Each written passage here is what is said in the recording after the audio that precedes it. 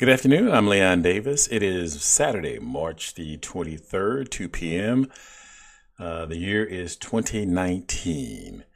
I want to thank you very much for joining me this afternoon.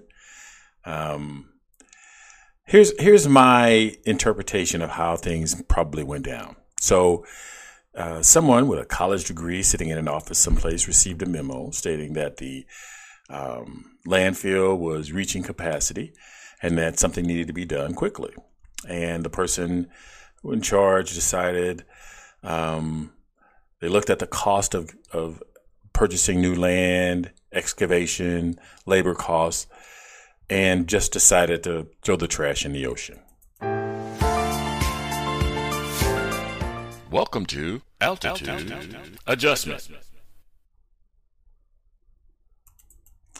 So that may not have, in my defense, most jobs requiring, especially management position requiring a college degree, I'm probably better than 50% chance I'm right as far as it being a college educated person.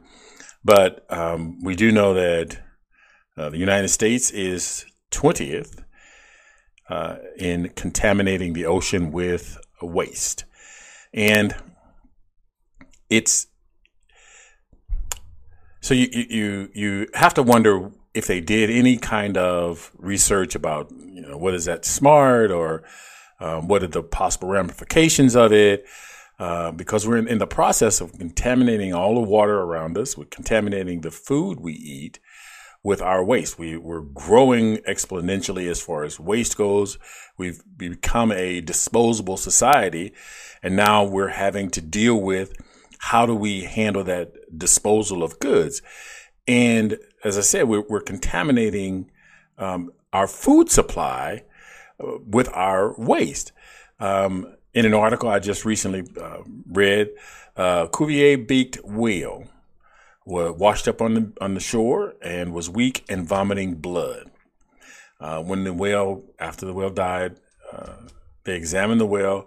It was the whale's stomach was compacted to a point where the stomach was literally hard as a baseball. It contained 88 pounds of plastic, which included 16 rice sacks. Those are similar to potato sacks, plastic bags from a local grocer. And the person that examined the whale says this animal probably suffered for months or even a year or more. And this was off in the Philippines. But there are numerous floating landfills in our oceans, off the coast of major countries because of our dumping garbage into the ocean. So we probably have done that out of convenience of trying to find ways of dispose of cost of convenience and the cost. An effective matter of just, hiring a boat to take it out in the middle of the ocean and dump it, and not knowing that not all of it is going to sink to the bottom. And if it does sink to the bottom, what effect that has. And so even off the coast of California, there's a floating landfill. It is estimated that we dump, and I say we as mankind, dump 9 million metric tons of garbage into the ocean on an annual basis. This is not a one-time deal. This is annually. We're creating that kind of waste. So we've got waste going into landfills. We've got waste sitting in cities' dump sites, and we're continuing to create more additional wealth. So I'm going to give you a few facts on plastic being the most prolific littering material. And I share these facts not as an attempt to scare. Scare tactics has gotten a bad name, but it is necessary to understand the weight of the gravity of the problem. And so these facts aren't, like I said, intended to scare you or intimidate you into recycling, but it help you to understand the gravity of it. So about 300 million tons of plastic is created each year. 300 million tons of new plastic containers and objects are created each year. 150 million tons of that is used only once. It's used once and is discarded. Each minute, 1 million of them are used, and the typical bag is used for 15 minutes before it's being discarded. In 2014, the U.S. sold over 100 billion plastic beverage bottles. The Container Recycling Institute estimated, and that 57% of that were for water. These are water bottles. A collection of garbage off the California coast, which I mentioned, is twice the size of Texas. The Great Pacific Garbage Patch, as it's called, has 6 times as much plastic as there is sea life in the area. Now, it is estimated that plastic takes anywhere from 500 to 1,000 years to degrade. But you have to keep in mind, plastic hasn't been around long enough, so we don't know. It may exceed that, but there is an estimate that it's going to take that long for the plastic to biodegrade. It is without argument that every piece of plastic that has been produced, except for what has been incinerated, is still in existence. Every piece of plastic, every plastic fork, every plastic straw, every plastic straw covering, every water bottle is still in existence today. As I said, the United States is the 20th largest polluter of plastic in the ocean. According to the UN Environmental Program, as I said, 9 million tons of plastic end up in the ocean each year. If we keep going this way, it will be more uncommon or more common to see an animal die of plastic than of natural causes. Now, let's think about that for a moment. If we keep going doing the things that we're doing, dumping plastic into the ocean, producing plastic on the scale that we're producing plastic and using plastic, one-use plastic, it will be more likely, more common for an animal to die of plastic poisoning than to die of natural causes. Don't want to make that scare tactic, but I want you to understand the gravity of how our actions are impacting the world around us. Now, we've done some people are taking efforts to try to curtail, first off, single-use plastics, plastic bags at the grocery store, plastic bags for meat when you buy deli meats and things like that, or buy cheese or things like that.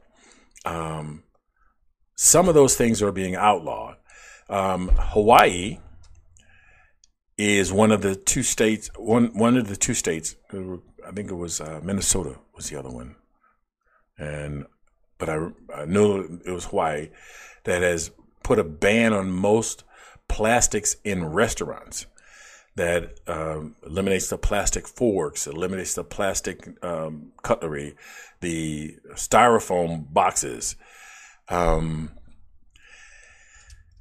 they're also putting forth law that would, as I said, eliminate the styrofoam containers. They have another. California has eliminated plastic drinking straws, and people don't think that straws cause that much of a problem because they're small, and we think that they're all going to wind up, not causing a particular problem. But the turtles have been found with, straws stuck in their beaks or, piercing their shells. So the plastic that we're putting back into our society, and we have a tendency to use plastic as a convenience because, so I remember as a kid, the house I lived in had an alley, and so out behind the house, there was a grocery store on the corner, a small neighborhood grocery store, which you don't see a lot of anymore. But and down the alley, behind the house, there was broken bottles all over the place. So there, we'd always have to go out and clean up the broken bottles, broken glass, and at the time, glass was recyclable. You took it back to the store, they gave you a nickel for the bottle. So they were trying to encourage recycling even then. So when I say I was a kid, that's a few years ago. But we've been trying to do this recycling thing, not necessarily seriously, but it may be that we need to start taking it a lot more seriously than we do. But as I said, down the alley there were broken glass, there was paper, and that's how we see it's always someone else's responsibility to clean up. Our responsibility is to do things that are convenient for us, and then someone else will handle all of the heavy lifting. Someone else will do the work to make sure that everything's clean and fresh, because we have a city cleaning department and they're supposed to go down the alleys and they're supposed to sweep and clean that up. But people don't want to take the responsibility to do something about the waste they create. Recycling is I believe, a necessary part of how we have to incorporate that into the way we live. And I was reading one article and I couldn't find it. So doing the research for the show, I ran across this article and they talked about some of the ways that we can try to mitigate the amount of trash that we create by taking containers. Well, like now we have reusable shopping bags. And so you take your shopping bag to the store, you refill it, and you use it over and over and over instead of getting a new shopping bag every time, or a new bag to carry your groceries home in every time you go get groceries. And so they were talking about we may need to go to something where you bring your own containers for meat and cheese and other items, so that when you buy your groceries, you're not taking fresh plastic out of the place, or you're not taking a lot of single-use plastic and just having to find some way to discard it. And one of the things that I found also interesting, and this one hit me a little hard. I don't have a problem with the recycling. I'm a definite recycler. Garbage bags, and I hadn't even thought about garbage bags. So I thought, it was. So garbage bags don't allow. It allows me to have trash a little longer without it decaying to the point of creating a problem inside my home. And then I can just tie the bag, carry it all out I don't have to carry the trash can out to the dumpster and just dump it. But trash bags are another problem in that recycling world. And so now I have to try to figure out. I mean, it's a contingent upon me once I have been informed that there's a problem and identified what are the problems. It is contingent upon me to act. And in the advertising that I put forth for this podcast, one of the things that I said is the Green New Deal is not just the government.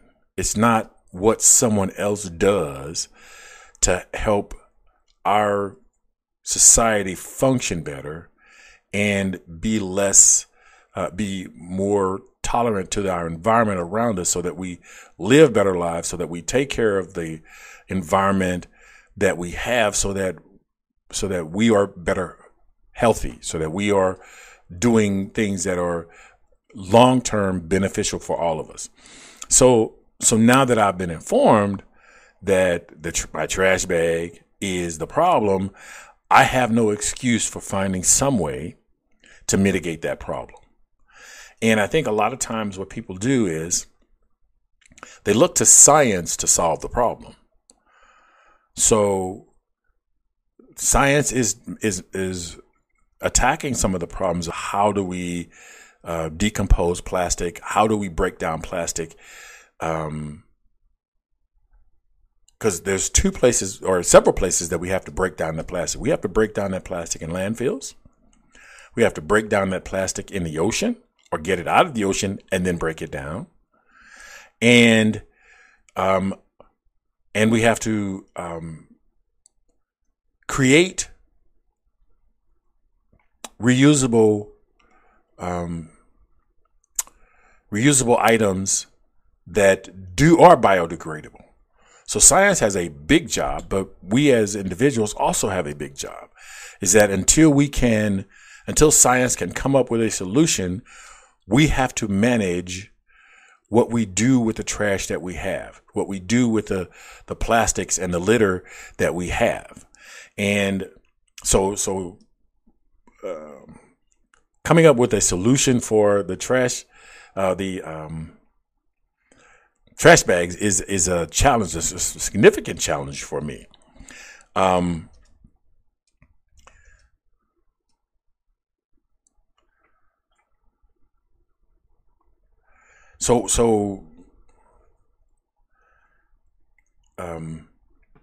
Not just plastics. One of the things that I encountered recently that was significant, and it made me think. I've thought about this before, but in light of reuse, in light of doing this podcast and thinking about recycling, it became more important to recognize how we're marketing in our free market system. How so companies have an incentive. Noticed a while back that so before, when I was growing up, there was the idea that something was built to last. And what company realized, if you build it to last, you can't sell as many of them. If you don't sell as many of them, you don't make as much money. So the profit incentive became, let's make things that have to be replaced regularly.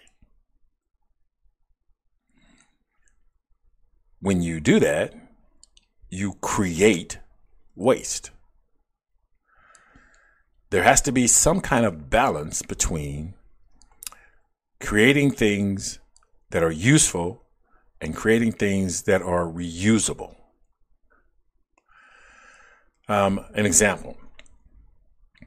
So I bought, and I'm not just picking on Sony here. Sony is just happens to be the low-hanging fruit in my life. I bought an SMP-N100. That's a Sony Media Player N100. The Sony Media Player allowed me to put my flash drive in if I had some movies. This one did not have a DVD player, and it had Wi-Fi, and it had apps for Netflix, YouTube, and other apps. So after about 4 years, the YouTube app stopped working. During that 4 years, some apps would come and go. Some apps just didn't get updated with content. They were just abandoned by the app creator. And eventually the media player became virtually useless. I mean, I could still put a flash drive in there, but the amount of usefulness of it came down to one app, which was Netflix. And so in order to be able to get more use, I needed to have a different media player. Because I've got a few DVDs that from old, movies that I still like to watch from time to time. And so I needed a DVD player, and I didn't want to go out and buy just a DVD player. That kind of creates waste that I did not need. So a friend of mine purchased for me as a gift a Sony media player that had a Blu-ray DVD disc in it. And the one thing about these, so another friend of mine, a different friend, had a media player, which was the Google TV. And this was probably the version before, it was made by Sony, probably the version before the Sony media player N100. So the one thing about these, that all three of these media players have in common is they're closed systems, which means only Sony has the ability to update, modify, and make changes to the media player. So there's two topics here that I'm going to touch on, but basically this is mostly about the recycling of reuse of the product. So these products become, so the one product with the DVD drive in it, I still get use out of, and it's still being updated. So I don't particularly have a problem with that. But other than the fact that it's a closed system and I can't add apps, I can't take out apps that are bad apps. I don't have any control over the system that I bought. So I am at the mercy of Sony in what's available on that particular device. But as I was saying, so the one device that I have, I bought an SMP N100. A friend of mine had a NZ. I can't think of it. Anyway, that device stopped working after 4 years for them, and it is, you can't update anything. You can't even, there's a browser in there that allows you to at least browse the internet. The browser is, of course, out of date after 4 or 5 years, but I can't update the browser. I'm not given what I need to try to update the browser, to try to add apps, to make it useful. So it becomes a paperweight. It becomes a doorstop. It becomes electronic trash that now has to be discarded. There has to be something, it has to be done away with. It becomes garbage. And so I thought, well, let me go out to Sony. I went out to Sony. Sony has they don't have direct email support, but they have this community. and you can ask questions in the community. And it does appear that it's moderated, but it's not moderated by technical people, which is what I found out. So I went out, I said to Sony, I posted to Sony, look, I've got these two media players that are no longer useful. I'm not able to use them, not able to do anything with them. And I hate to just discard them. I mean, the hardware is fine. There's not a mark on either one of them. If I put it in the box, you would not tell that it was not brand new. Either one of them. They've both been well kept. The remote controls have been well kept. There's not about a bunch of, dirt in between the keys and that kind of stuff. So these are very fine pieces of equipment and they work well. And what I want to do is I want to be able to, reuse these. I want to give them a new purpose. I don't want to put them in landfills. I want to attach them to televisions or monitors and get continued use out of them for several more years until the hardware just absolutely does not function anymore. And hopefully we've made these, and I doubt this, we've made these out of recyclable material. There's some way to break these down and, reuse the material that was used to make these so that we're recycling. We're making sure that we're not creating as much garbage as possible. So Sony sent back to me, and I'm not going to read you the exact, I just kind of paraphrase. Our technicians will look at finding ways to update these systems, and thank you very much for your question. So basically, screw you. We got your money, and if you want to be able to use something, you need to buy the latest and the greatest. And so I think we should hold our manufacturers responsible also. And I have to take responsibility for purchasing, which is why I didn't purchase another media player. I wasn't going to. A friend of mine bought it for me as a gift, and I am truly grateful, and I say thank you. I have gotten use out of it, but I will never buy another one because if I can't get more than 4 years out of it, there is no value to it. Because I'm only creating waste. 4 years is an extremely short time for electronics. Even the cheapest electronics, even the cheapest phones last longer than 4 years. And so if every 4 years I'm having to purchase a new media player because the old one no longer software wise, we're not talking hardware. We're talking software. So that the software is no longer effective, we're creating garbage. We're selling garbage. It's garbage from the point of sale. When you walk out of the door with it, it's garbage. So,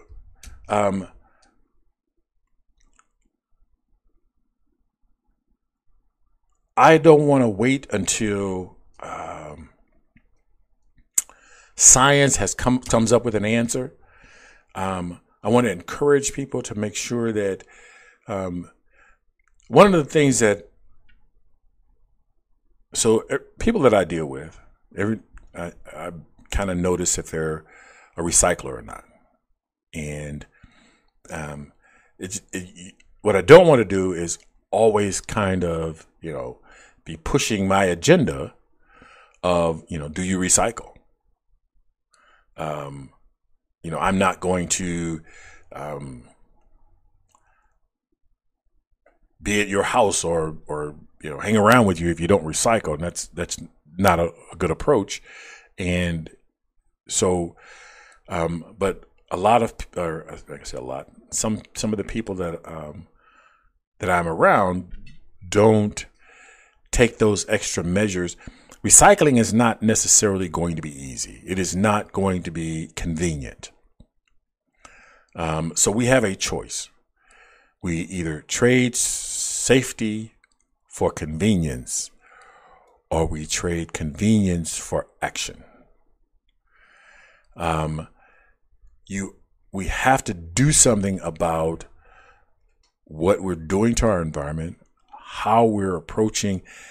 We may have to keep additional containers in our vehicles when we're shopping or when we're out, so that when we go to a restaurant and we eat, we may have to go out to the car to get our containers to take home our doggy bag, rather than get it from the manufacturer or get it from the restaurant.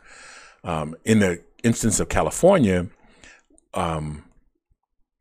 someone pushing back against the laws against styrofoam and single-use plastics, the first thing they said was, it's going to drive a lot of small businesses out of business.